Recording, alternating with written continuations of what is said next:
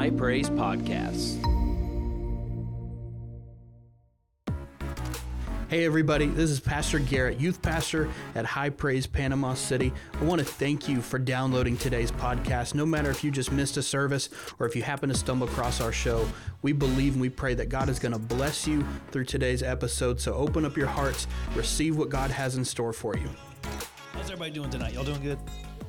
All right, I said, how y'all doing tonight? Y'all doing good? All right, good deal. It's kind of funny. I was talking to Pastor Garrett before service tonight about what man, y'all made a mess up here, leaders. We'll get y'all vacuum later. About what a significant, how significant just this building and this room is to me and to my life. I was, and the heritage and the legacy and history of this room. For those of you who don't know, I'll give you all a real brief rundown. The building you see over there on Sunday mornings was not always the main sanctuary. This was the main sanctuary of the church from like 1997 until 2007, 2008, somewhere in there. This was the main building. So first time I ever preached was on this stage. First time I ever played an instrument in worship was in this room on this stage. First time I led worship was in this room on this stage. I met my wife in this room. We got married in this room. I know, isn't that sweet? Two of my closest friends that I still talk to every single day I met in this room. This room is incredibly significant to me, and it's always cool to be able to minister in this room. I led youth ministry for many years in this room. So this room's always really cool to me, and it's really cool to be able to have the opportunity to minister in here and talk to you guys for a little bit, but also just cool because I know people who sat in those chairs 10 years ago and what they're doing now for the Lord and for the kingdom. And I expect that there's people in this room that 10 years from now, I'm going to be able to look back fondly and remember the days whenever I saw y'all in here and look at what you're doing now.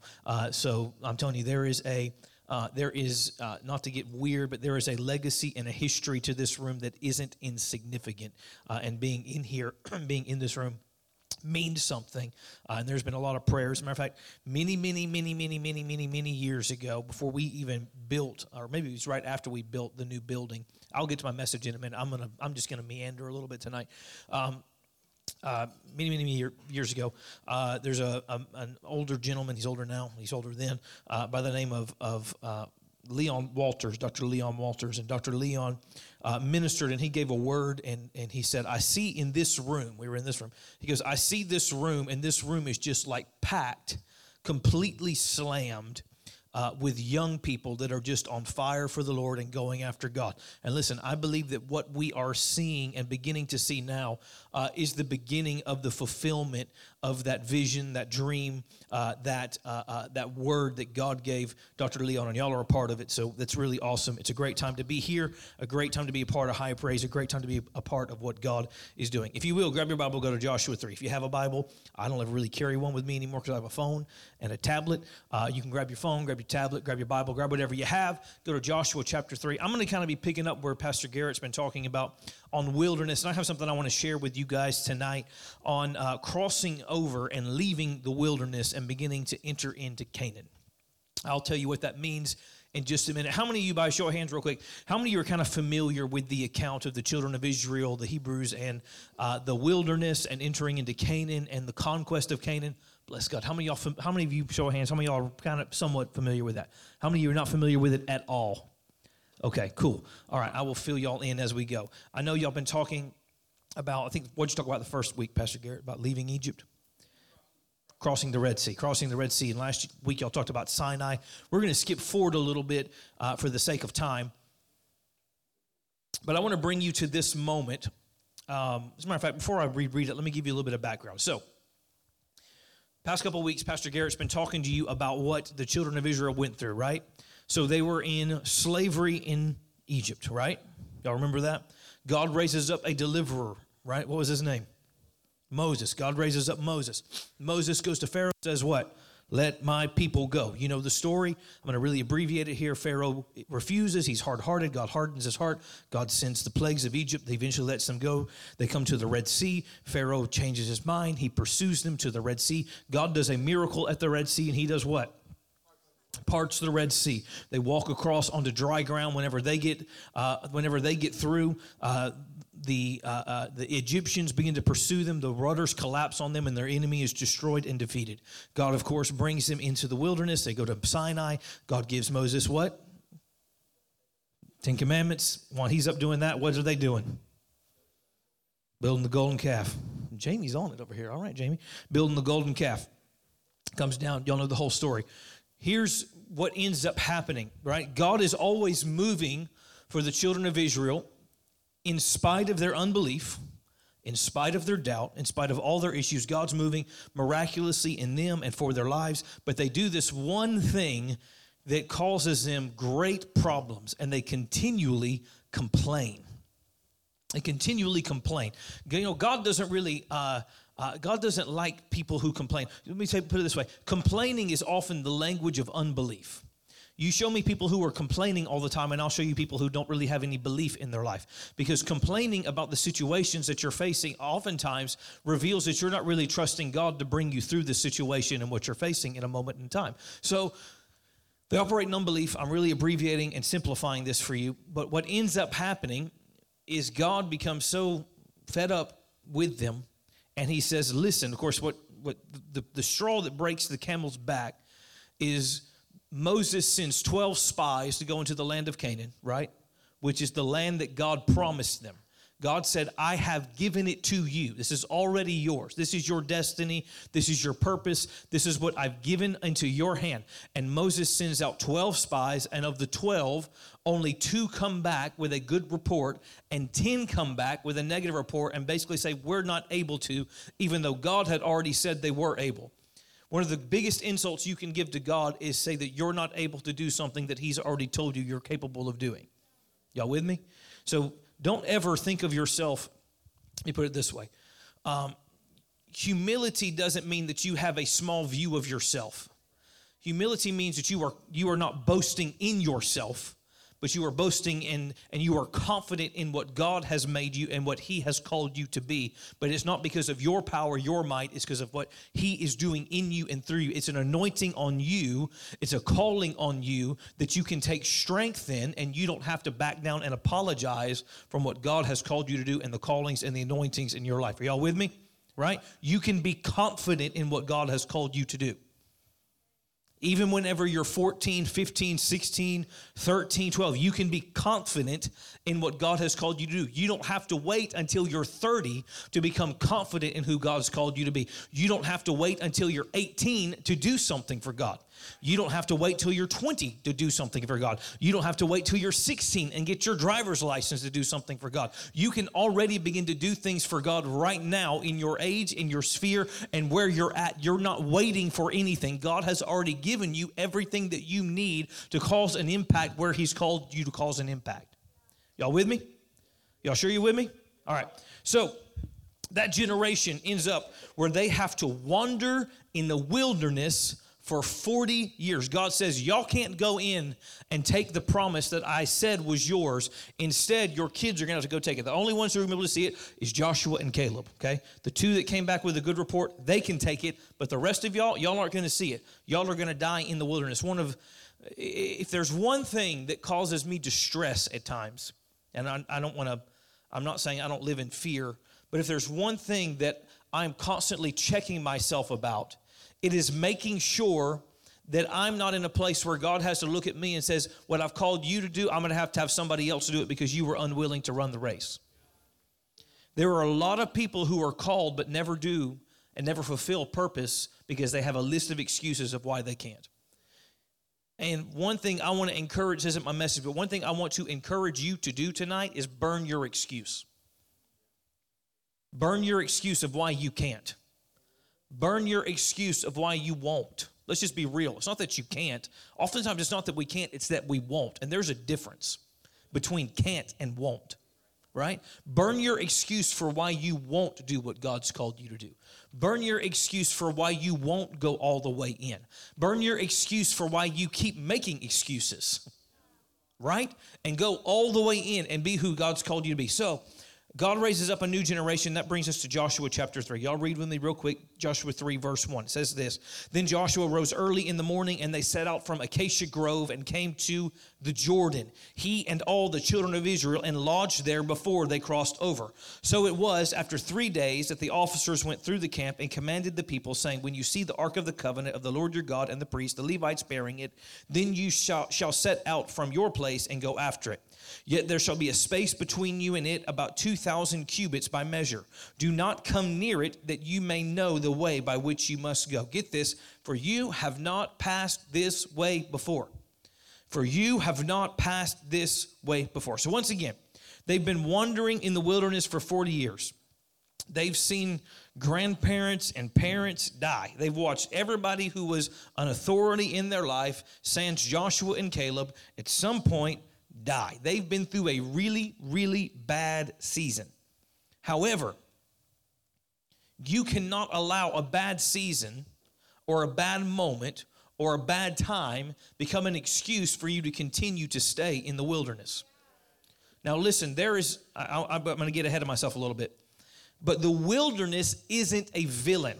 Okay? Sometimes in church culture, we talk about the wilderness like the wilderness is this evil place. But who brought them to the wilderness? Who led them there?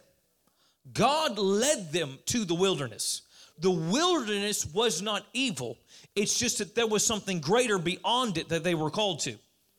It's not that the wilderness was bad and evil. The wilderness was something they had to go through. But it was supposed to take them somewhere, not be the place that they stopped.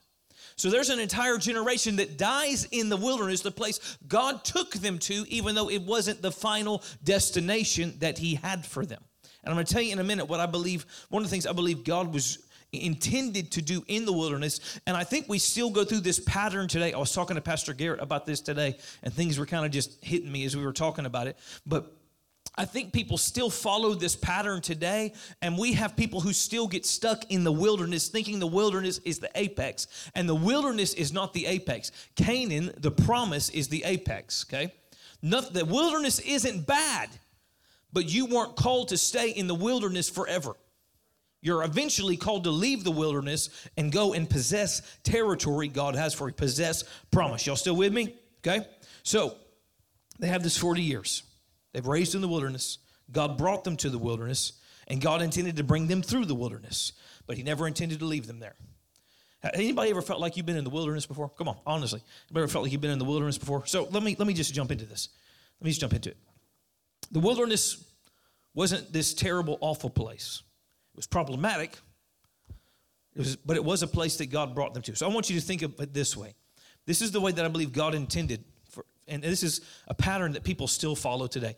Egypt is unequivocally a place of bondage. Okay, if we're following the same pattern that the Hebrews followed, the Israelites followed, we know that Egypt was the place of bondage. It's where they were in slavery. Okay, so for us, because I'll use a real theological kind of thought real quick.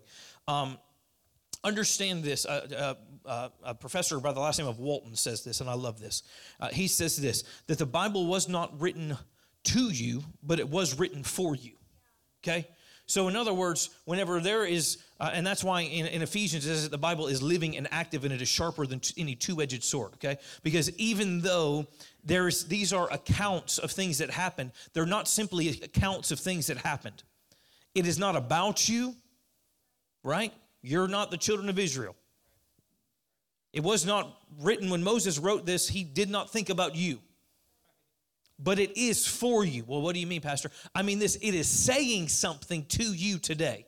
It is still relatable to your life. And we see this pattern that's repeated. So Egypt is a couple different things it could be. One, it could be a place of where you are before you know Christ, right? Before you're saved, before you have relationship with the Lord. Whenever you are in bondage to sin and death, that is Egypt personified. However, it can also be seasons where maybe you've gone through abuse. It can be seasons where you've gone through difficulty. It can be seasons where you've had sin cycles in your life that you've had difficulty breaking. Are you with me? It can be whenever you are in this thing where you just can't get freedom in your life, no matter how hard it may seem that you try, you struggle with these things and you go through this pattern, okay? And we know that Canaan, which is step 3, we know that Canaan is the promise. Canaan is what God promised. It's where he wants you to be. It's where promise is. It's where your destiny is. Okay? I mean, we hear that word a lot, but I want you to be clear. Everybody in this room, from the youngest to the oldest, if you're 11 or if you're 25, God has a plan for you. You are not an accident. You are not somebody who just happened to be here by some just happenstance. God has a plan and a purpose for your life. He has a vision for your life. Y'all with me? You are not insignificant. Everyone in this room is significant. I don't care what you've gone through, what somebody's told you, what you may feel like whenever you wake up in the morning. I was a teenager one time ago, a long time ago. But I remember what it was like being a teenager and trying to find your place. I remember being a young adult and trying to find your place in the world. And sometimes it feels like you can be insignificant. But I promise you, you are not insignificant. You are worth everything. You're not just worth something. You are worth everything. Y'all with me? And that's one of the reasons we believe as a church so much in investing in you. Because we know there's purpose inside of you that you may not even understand yet, but there's purpose there.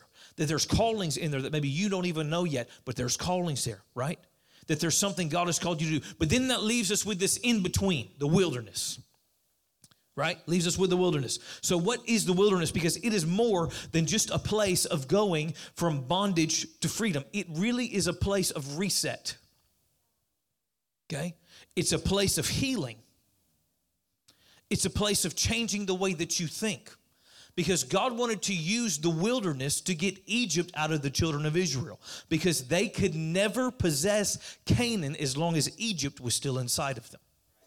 Right? They couldn't lay hold of the promise as long as they didn't think rightly about themselves. That's the entire problem that happened with the spies. You had 10 that came back. And y'all probably know this. I've probably heard this story. A lot of you probably have. Maybe some of you haven't. But what happens is they go and they see giants in the land of Canaan. They come back with this report. And there's this interesting statement that is made that's accounted in the book of Genesis and the book of Exodus. And it actually says this. It says that we were like grasshoppers in our sight, and so we were in theirs also. And I hear people quote that all the time, and they say, we were like grasshoppers in the sights of the giants. And that's not what it says. It says we were like grasshoppers in our sight, and so we were in theirs.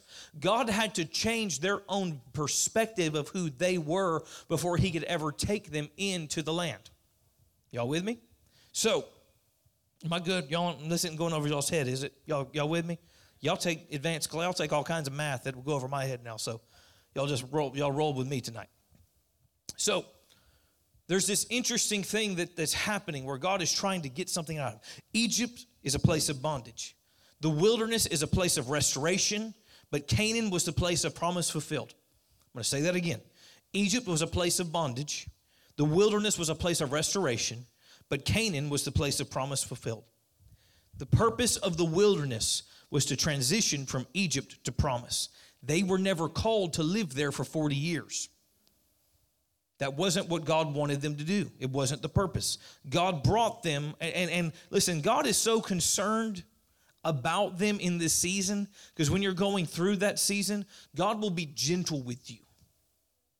And God will show up very much as provider in your life, to the point that God shows up as the world's first ever food delivery service for them every single day, right? Every single day, whenever they wake up, there's manna for them. They don't have to go looking for food. They don't have to cook food. They don't have to hunt anything. They don't have to do anything. They wake up and food is at their doorstep.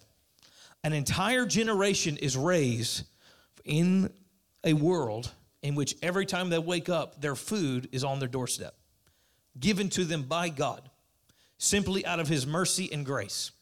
And so here's the thing. One of the promises about that God gives to Abraham and his family when he talks about Canaan is he says he's going to bring them into a land that flows with milk and honey. Okay?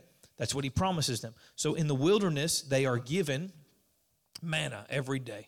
but they're promised milk and honey. But whenever they get to the place of milk and honey, to the promise, it means that the manna is going to cease. Are y'all with me? It means, you're not with me? It means whenever they go from the wilderness, okay, they're in the wilderness, and every day in the wilderness they're given manna, okay? But whenever they cross over and they leave the wilderness, which we just read about, crossing over the Jordan, God isn't going to stop the manna delivery, and they're going to have to get their own food. You with me now? Perfect. All right. They're going to have to get their own food, and that's promised from the land that flows with milk and honey, which means this: milk, they didn't go to a store and buy it. It meant that in Canaan there were cows that they would have to milk. And there was not a honey stand that they could go buy honey from. It meant that what they were going to have to do was go rob beehives. And bees sting. Y'all with me? So here's the thing, and here's what I want to get at. A lot of times we make the apex of our walk being in the wilderness and receiving from the Lord. But that wasn't the apex.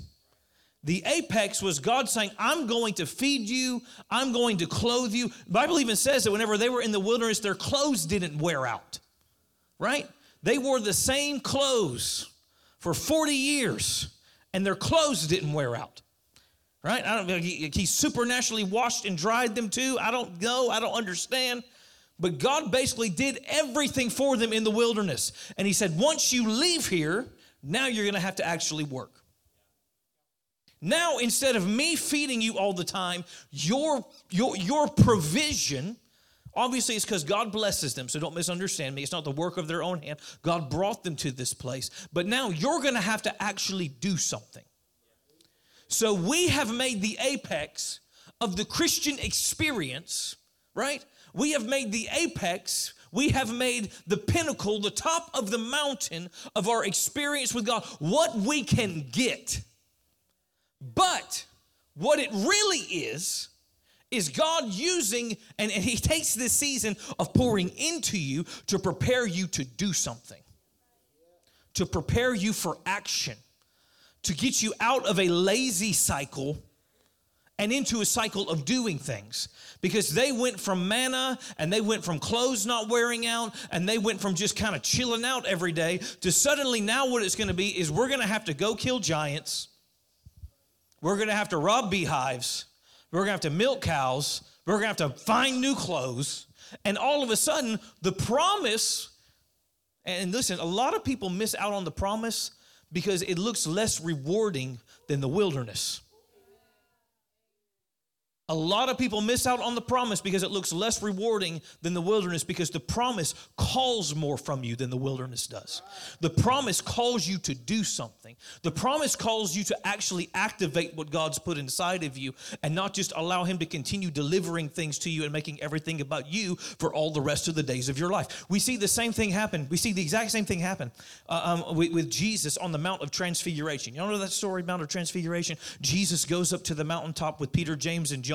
He's transfigured. He is shown in all his glory. He's with the law and the prophets. He has Moses on one side. He has Elijah on the other side. I don't have time to get down this road, but he really has the Jew and the Gentile with him as well. He has all of this expression of just this incredible glory of who he is. And the disciples go, Jesus, we're just going to stay here and worship you forever.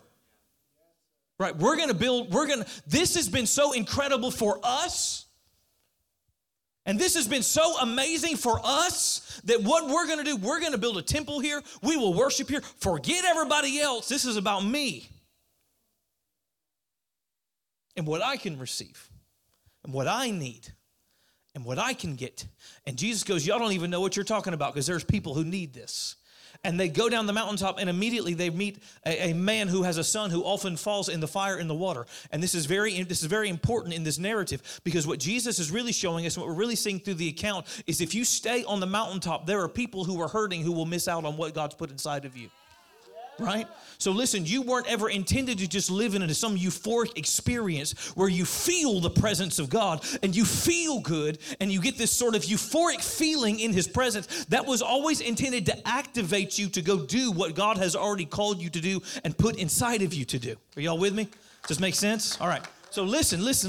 You can't allow the wilderness to become the apex. You can't allow it. Not only that, let me say this. Also, another thing interesting about the wilderness. Another interesting thing about the wilderness is basically everything that God does in the wilderness is instituted whenever they're kids, whenever they're young, right? And their parents have told them about the great miracle-working power of God. And they've even seen it to an extent, but they haven't really experienced that in a new way.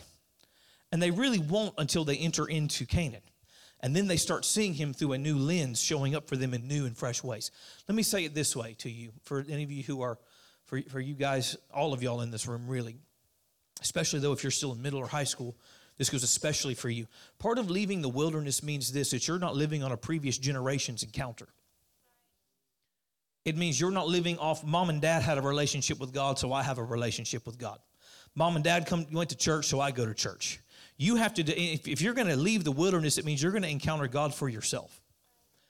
Because here's the thing, you can't, listen, I grew up in and around ministry, okay? My grandfather, who's in this church to this day, my grandfather was for years in eldership and deacons and in church since my dad was a little kid. My dad obviously has been in ministry my entire life. I've been in ministry my entire adult life. I've been around, I've seen it, I've done it, I got the t-shirt, the coffee mug, the flyer, got all of it. I've done it all, basically. I'm not trying to say that to beat on my chest or anything. I've just been and seen a lot, okay? And I've known this from growing up around ministry.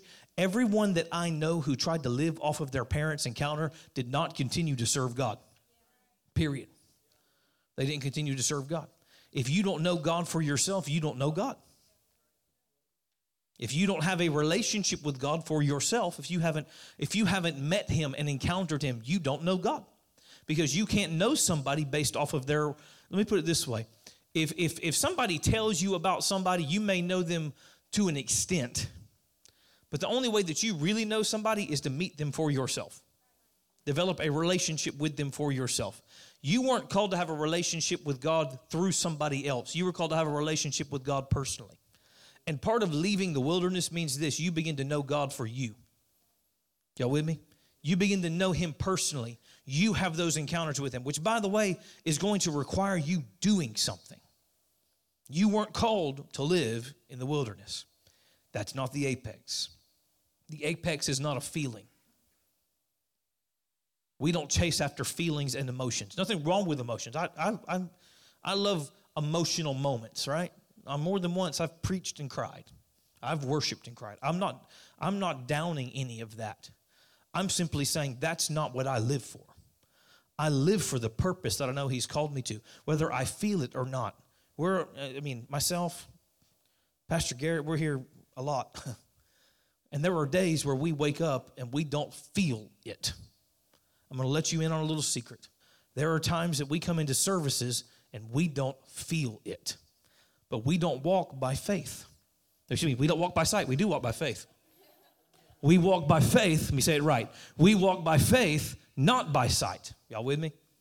Y'all are going to get me on me for heresy later, for a misspeak. We don't walk by sight. We walk by faith. We don't walk by what we feel. We walk by what we know. And what I know is so much greater than what I feel. What I know is so much greater. What he said is so much greater than what I feel. I want to really quickly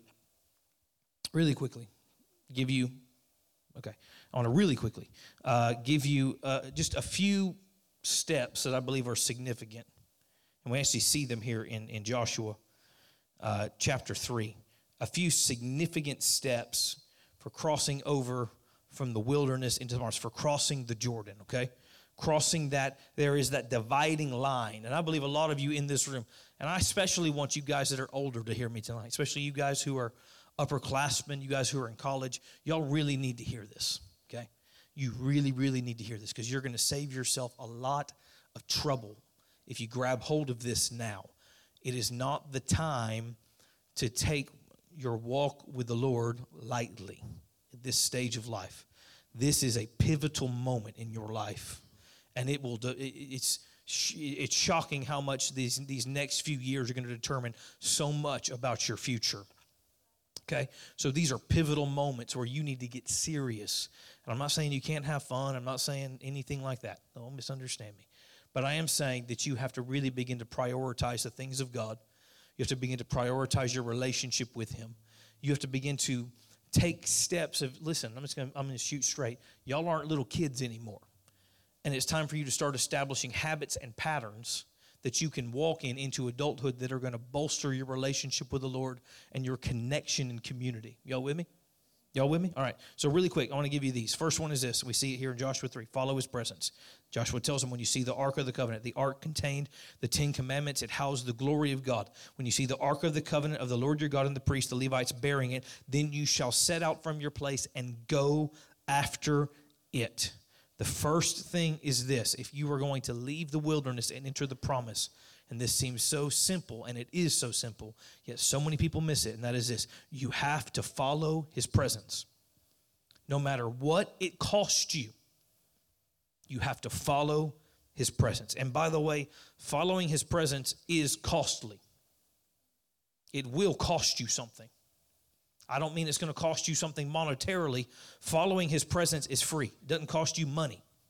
You don't have to cash app God to follow his presence. But what you do have to, what it will cost you sometimes, is sometimes it'll cost you friendships. Sometimes it can cost you relationships.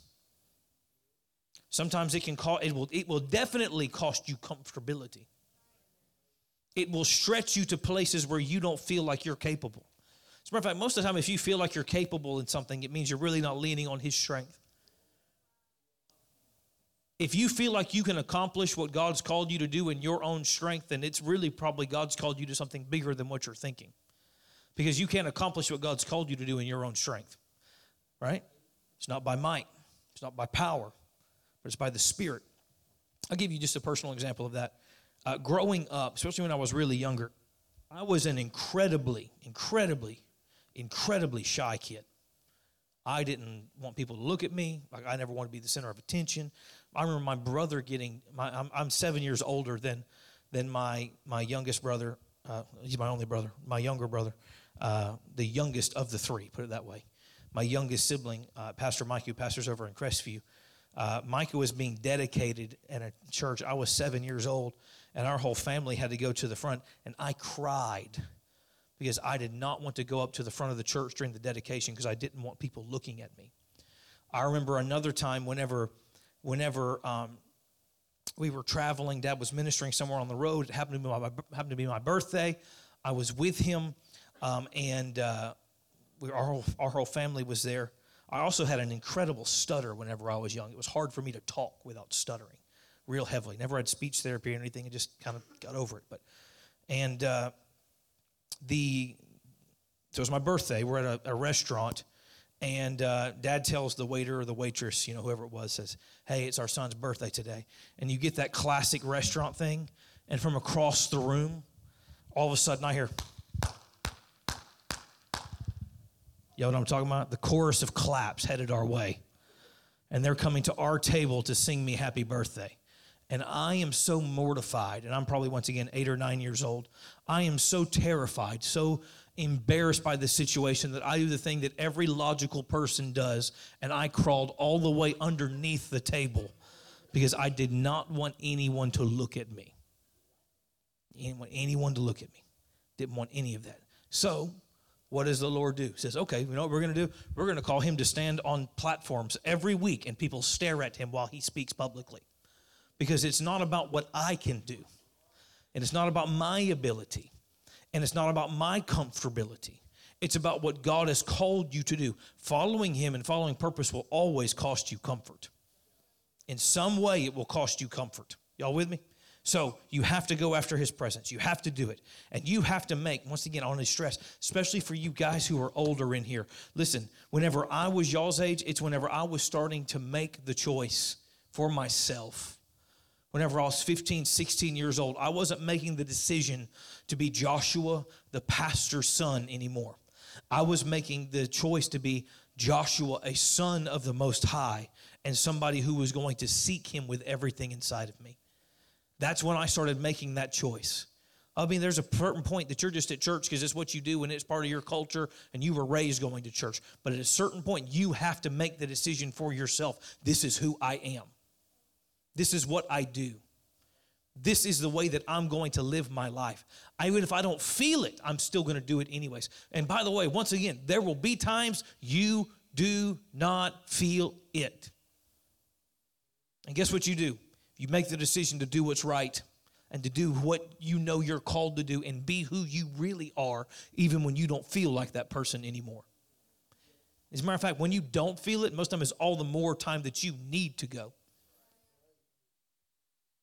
It's really interesting. In the wilderness, they didn't have to fight any giants.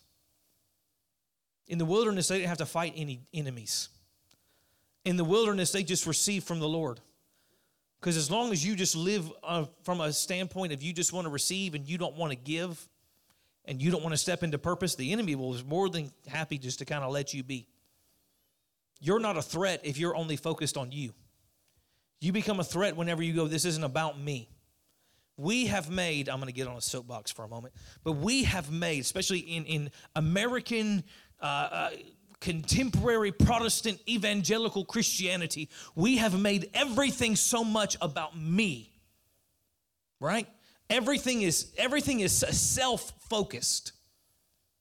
Everything is about me. What can God do for me? What can God do in my life? What can God do? How can I be blessed? What can I receive from church today? Well, I don't really like that song. Well, that style really doesn't do it for me. Well, I'm really having a bad day. Well, I'm really going through some things. Well, I don't really want to do that. And what is the operative word in all of this?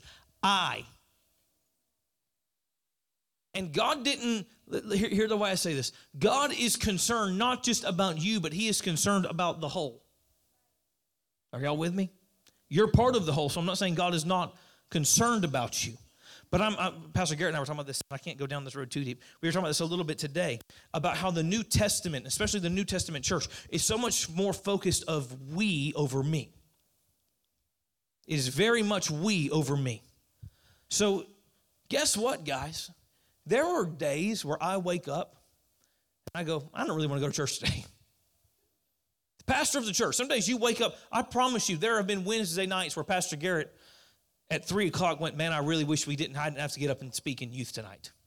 I promise you that's happened. You know how I know? Because I was a youth pastor, because I still preach. And not every day you just wake up and go, man, I'm just fired up to preach. Some days you are. But there are other times where you don't feel it at all. But you know what? We do it anyways because God's given you something that's going to minister to somebody else, and it's not about you. Get over self-centeredness and realize you've got to go after God. You've got to go after call. You have to go after purpose, and that's so much bigger than just you. It's so much bigger than just you. Follow his presence. Follow the flow of his presence. Be sensitive to the Lord and his voice. And if there is a time where we need to be dedicated to going after him, it is today like never before. His presence will always lead you into promise. I want you to really hear that. His presence will always lead you into promise, even when it's uncomfortable, even when it hurts. Because God doesn't always just call you to do things that make you feel good. God doesn't just always call you to do things that you like. Oftentimes, some of the most significant moments of my life, the choice that I've had to make, have been the things that hurt the most. But on the other side, it brought the most blessing. I'll give you a real story. From 2015 until 2022, from May of 2015 up until March of 2022, we lived in Orlando, Florida. Had a beautiful home up in northwest Orlando. I had 429, one stoplight from my house. Now, some of y'all don't know what that means. That's one of the roads that takes you to Disney World. Okay? One stoplight from my house. I could get on 429 and I could drive through the gates of Disney in 20 minutes. I could be to Universal in 25 minutes. I could be to Amway Center where the Magic play in 25 to 30 minutes. Basically, in Orlando, you can be anywhere you want to be in 20 to 30 minutes. That's just the way it's constructed. Unless it's 5 o'clock, and then it's going to take you 3 hours to go anywhere. I lived in Orlando. We had a church in Orlando. We loved Orlando. We had Disney tickets. At one point, we had Universal tickets. We went to go see Magic games. I saw Hamilton in Orlando. That's right, in person. It was great. It was wonderful. We loved living there. Of course, I was born and raised here, so was my wife. I told you we met here. we were on a cruise with some friends of ours on a vacation on this cruise, and I was talking to another friend who's in ministry, and he had just moved kind of from a church he was at back to his hometown, and a ministry there that some of you may be familiar with, and his mother-in-law leads the ministry, and we were talking, and I said, do you think that one day you'll end up just kind of taking the ministry from her? And we talked about that, and he said, one day, he told me, he goes, one day you'll probably end up back in PC, and you'll probably take over for your dad, right? And I said, well, that's not really in the cards right now. It's not something we're really talking about. It's not really on our radar at all. We're happy. We're content exactly where we are. And my wife, I don't know, she's still in here? Baby still in here? There she is back there. My wife said, I am not under any situation moving back to Panama City. Is that the truth, babe? She's nodding her head. She said yes. And by that evening, I had received a phone call, and we started having a conversation with my dad about the church and about what was going on and what he was sensing and what he was feeling and what direction he was kind of leading in, and him and my mom, and we're talking, and I've got him on speakerphone in our cabin, and I look at Miranda, and she looks at me, and we both just know. After this conversation we've had about 4 hours previous that this is not on our radar at all, we both look at each other and we're just like, this is what God's telling us to do, isn't it? You ever, for those of you who are married in here, y'all know what I'm talking about, where you can, or maybe you have a sibling and you kind of have the same thing. You can look at each other and know what the other one's thinking without even having to say a word. And neither one of us wanted to even say the word because we didn't want to say it out loud. So we had lunch the next day with that guy I was talking about. Maybe dinner that night, lunch the next day, I don't know. With my friend Casey, and Casey goes, I told Casey, I said, I talked to Dad, and I think we're moving back to PC. I think we're going to basically start transitioning and making that happen. And he started slamming his hand on the table. And you have to know Casey, he's from backwoods nowhere, Alabama, and has one of the thickest Alabamian accents you've ever heard in your life. And Casey starts slamming his hand on the table like this. He goes, pack the U-Haul up. Excitedly. And I'm like, Casey, calm down. Like, we're in a nice restaurant, and you're slamming and yelling like a hillbilly in this place. Even through that whole, here's where I'm going with this. Through that whole process, we knew we were doing exactly what God told us to do. We never doubted for a moment if we heard from God or if we were doing what God told us to do. We were following His presence, and it was simultaneously the hardest thing I have ever done in my life. Over the course of those couple months, there were a lot, or that really month process from when we made that decision until we ended up here, there were a lot of tears. There were a lot of difficult conversations. There was a lot of times where I'm going, what is wrong with me? But I'm following what God told me to do, following His presence. And listen, a year later, I wouldn't change anything. I know we've done it. I still know we're doing exactly what God told us to do, and we're at exactly the right place in exactly the right time in His perfect will. And guess what? I'm going to let y'all in on a secret. Y'all don't tell anybody else. There's still days where it can be hard.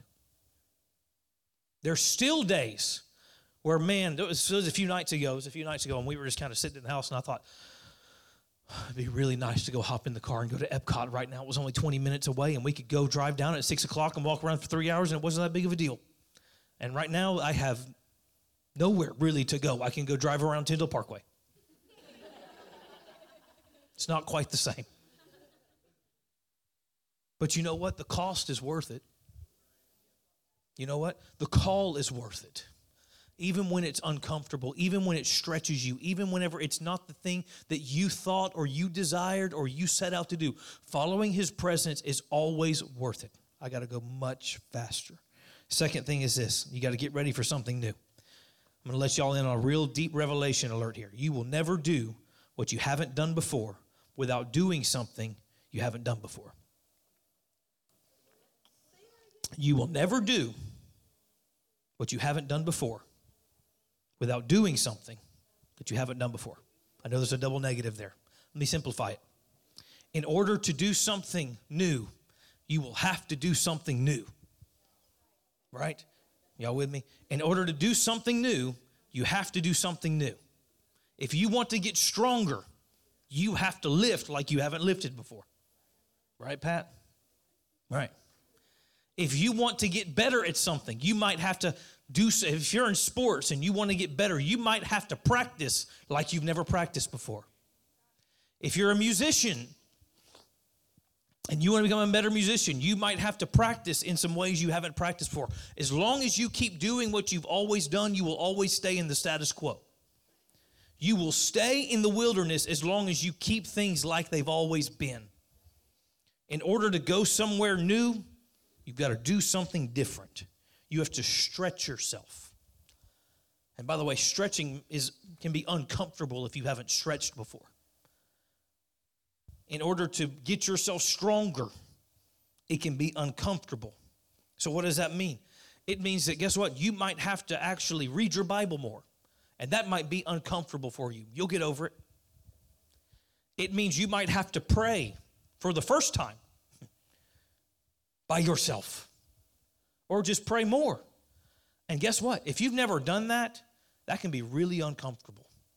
If you've only prayed a little bedtime prayer like the little kids pray, and then you actually sit down to really like pray over your life and what God's doing, you're going to feel like an idiot. I'm just going to shoot straight with you. You're going to feel weird. You're going to feel uncomfortable. And it's not going to be something that the Holy Ghost just shows up and blows in and you just fall out and cry under the power of God. You're going to try to be figuring out what you're doing, and you have no idea, but you're going to figure it out as you are just faithful. Listen, and here's the reason I'm telling you that, because I don't want to paint some fairy tale picture for you, because that's what we've done for people for so long, is we've painted some fairy tale picture of like you're going to pray, and the Spirit of God's going to descend, and the Holy Spirit's going to come down like a dove, and angels are going to sing all around you. And most of the time, it's not like that at all. Most of the time, it's just a decision you make to be faithful, and you don't feel anything. Sometimes you might. But you don't do it because you feel, you do it because it's what's right. You do it because it's strengthening you. You do it because you're going to get somewhere you haven't been before in the Lord. Maybe you need to believe for more. Maybe you have to push yourself in worship more. Maybe you have to commit more to serve than you ever have served before. Y'all with me? Get off the hamster wheel of doing what you've always done and get ready for God to show up mightily. Last thing, and then I'm going to be done. I promise. Last thing is this. Be prepared and sanctify yourself. Joshua tells them in Joshua 3:5, sanctify yourselves. That word sanctify, it literally just means to prepare. It literally means prepare. Get ready. Prepare yourself. Part of being prepared means getting rid of baggage that will keep you where you're at.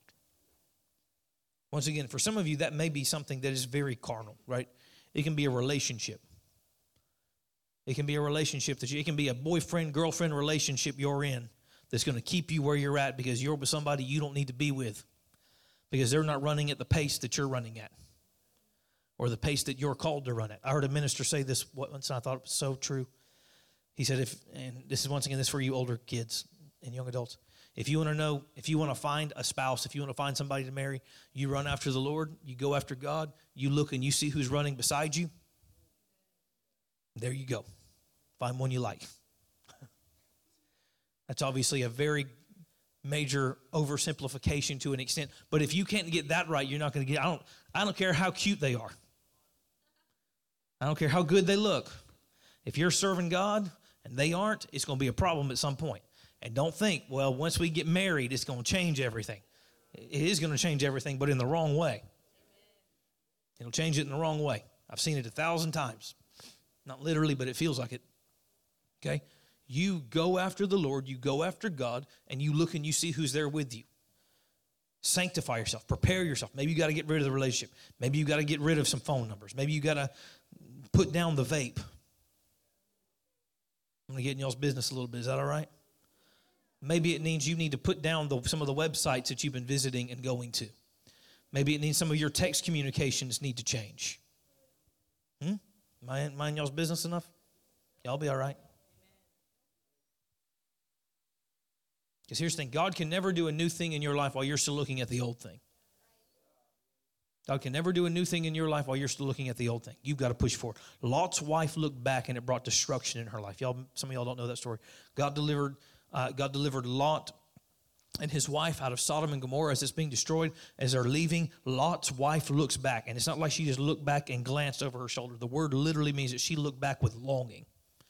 right? She looked, even while God was destroying something, she looked back and said, I'd rather be in the destruction in the middle of what made me feel good than be delivered out of it. And she turned into a pillar of salt and she died, right?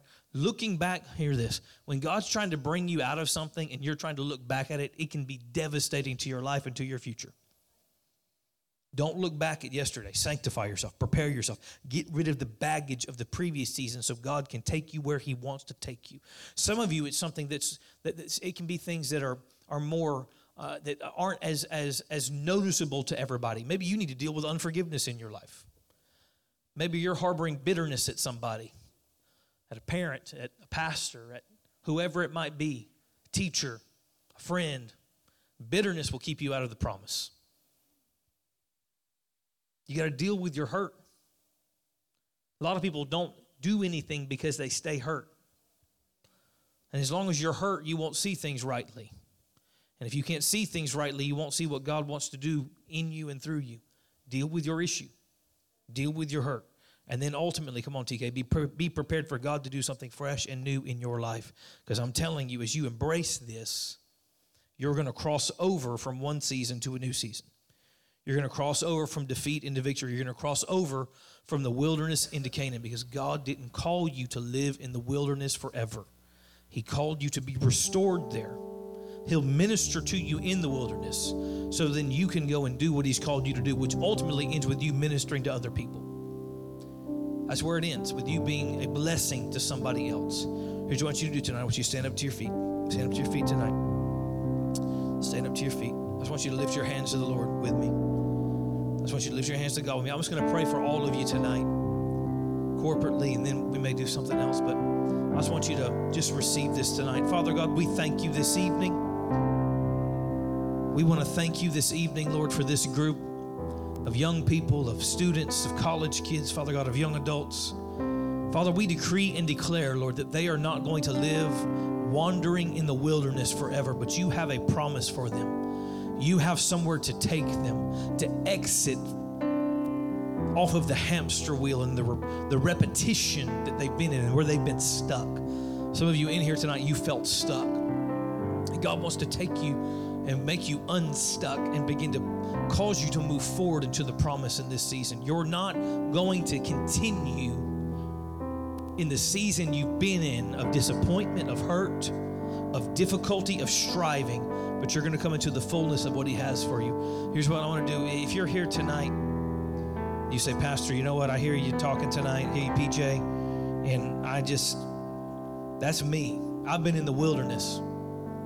I've been living there, but I'm ready to come out of there, and I'm ready to step into the promise. I'm going to come out of the place of hurt. I'm going to come out of the place of instability. I'm sanctifying myself. I'm preparing myself tonight. Maybe I've been guarded about things because of previous hurts, and I haven't opened up all the way. Maybe I haven't pushed in and entered in like I need to enter in to relationship, to whatever it might be, because of things that have gone on. And I'm coming out of the wilderness, and I'm going to begin to push into promise. If that's you and you're here tonight, I don't care if you're a student, I don't care if you're a leader, I don't care who you are. If that's you, I just want you to lift your hand where you're at. Anybody here say, I'm coming off of the hamster wheel? Here's what I want you to do. I'm asking you to take one more step. I want you to come to the front. I want some of the leaders, I want y'all to come pray with these guys up here tonight. Come on, y'all come up to the front. Listen, if you're not coming up here, here's what I want you to do. I want you to stretch your hands to these guys up here. Listen, it takes some guts to do this kind of stuff, guys, surrounded by your peers. But listen, I believe whenever you take that step, God meets you at your point of faith. And tonight's the night to exit the wilderness and begin to enter into the promise. Father, we thank you tonight for each and every one of these young people. We thank you for the promise. We thank you for the destiny, for the purpose that you have for each and every one of them. We thank you, Father God, that any place where there's been wounding, any place where there's been hurt, any place where there's been difficulty, we speak to them tonight healing. We speak to them tonight restoration. We speak to them tonight the courage to stand in the midst of difficulty, in the midst of tough situations. Lord, to make those hard stands when nobody else will, to cut off the things that need to be cut off, to push into the things that need to be pushed into. We thank you for it tonight, Lord. We thank you. You're moving in every heart, in every life. Listen, whatever your excuse has been, I want you to leave it at this altar tonight. I don't want you to walk out of this place with a singular excuse. There's some of you that are still out there that you just, you're fighting the urge to lay it down. I'm telling you, you got to lay it down tonight. This is a moment where you need to lay it all down, because where we're going and where we're heading as a group, as a church, as YTH, you got to get rid of your baggage and you got to go all in. It's time to go all chips in. I'm all in, baby. I ain't got anything else that I'm holding on to. I'm putting it all on the table because, God, you have a purpose and a plan, and I refuse to be left behind. I refuse to not be a part of it, Lord. I thank you for what you're doing. In Jesus' name, in Jesus' name, in Jesus' name. Come on, just lift your hands. Come on, lift your hands. Lift your hands all over the room. Come on, just receive. His presence is here. His presence is here. It's moving in this place tonight. Father, we lay it at the altar. We lay it at your feet. We say, have your way. Thank you for downloading today's message. Again, we hope that it encouraged you, blessed you, and edified you. If you are a high school, middle school, or even a young adult in the Panama City area, we would love to have you come be a part of our services at High Praise Panama City. Our YTH services are every Wednesday at 7 o'clock. The mix, our pre-service time, starts at 5 o'clock. We would love to have you out. If not, find a way to connect with us on Instagram at hp.yth. We would love to connect with you in some way, and God bless.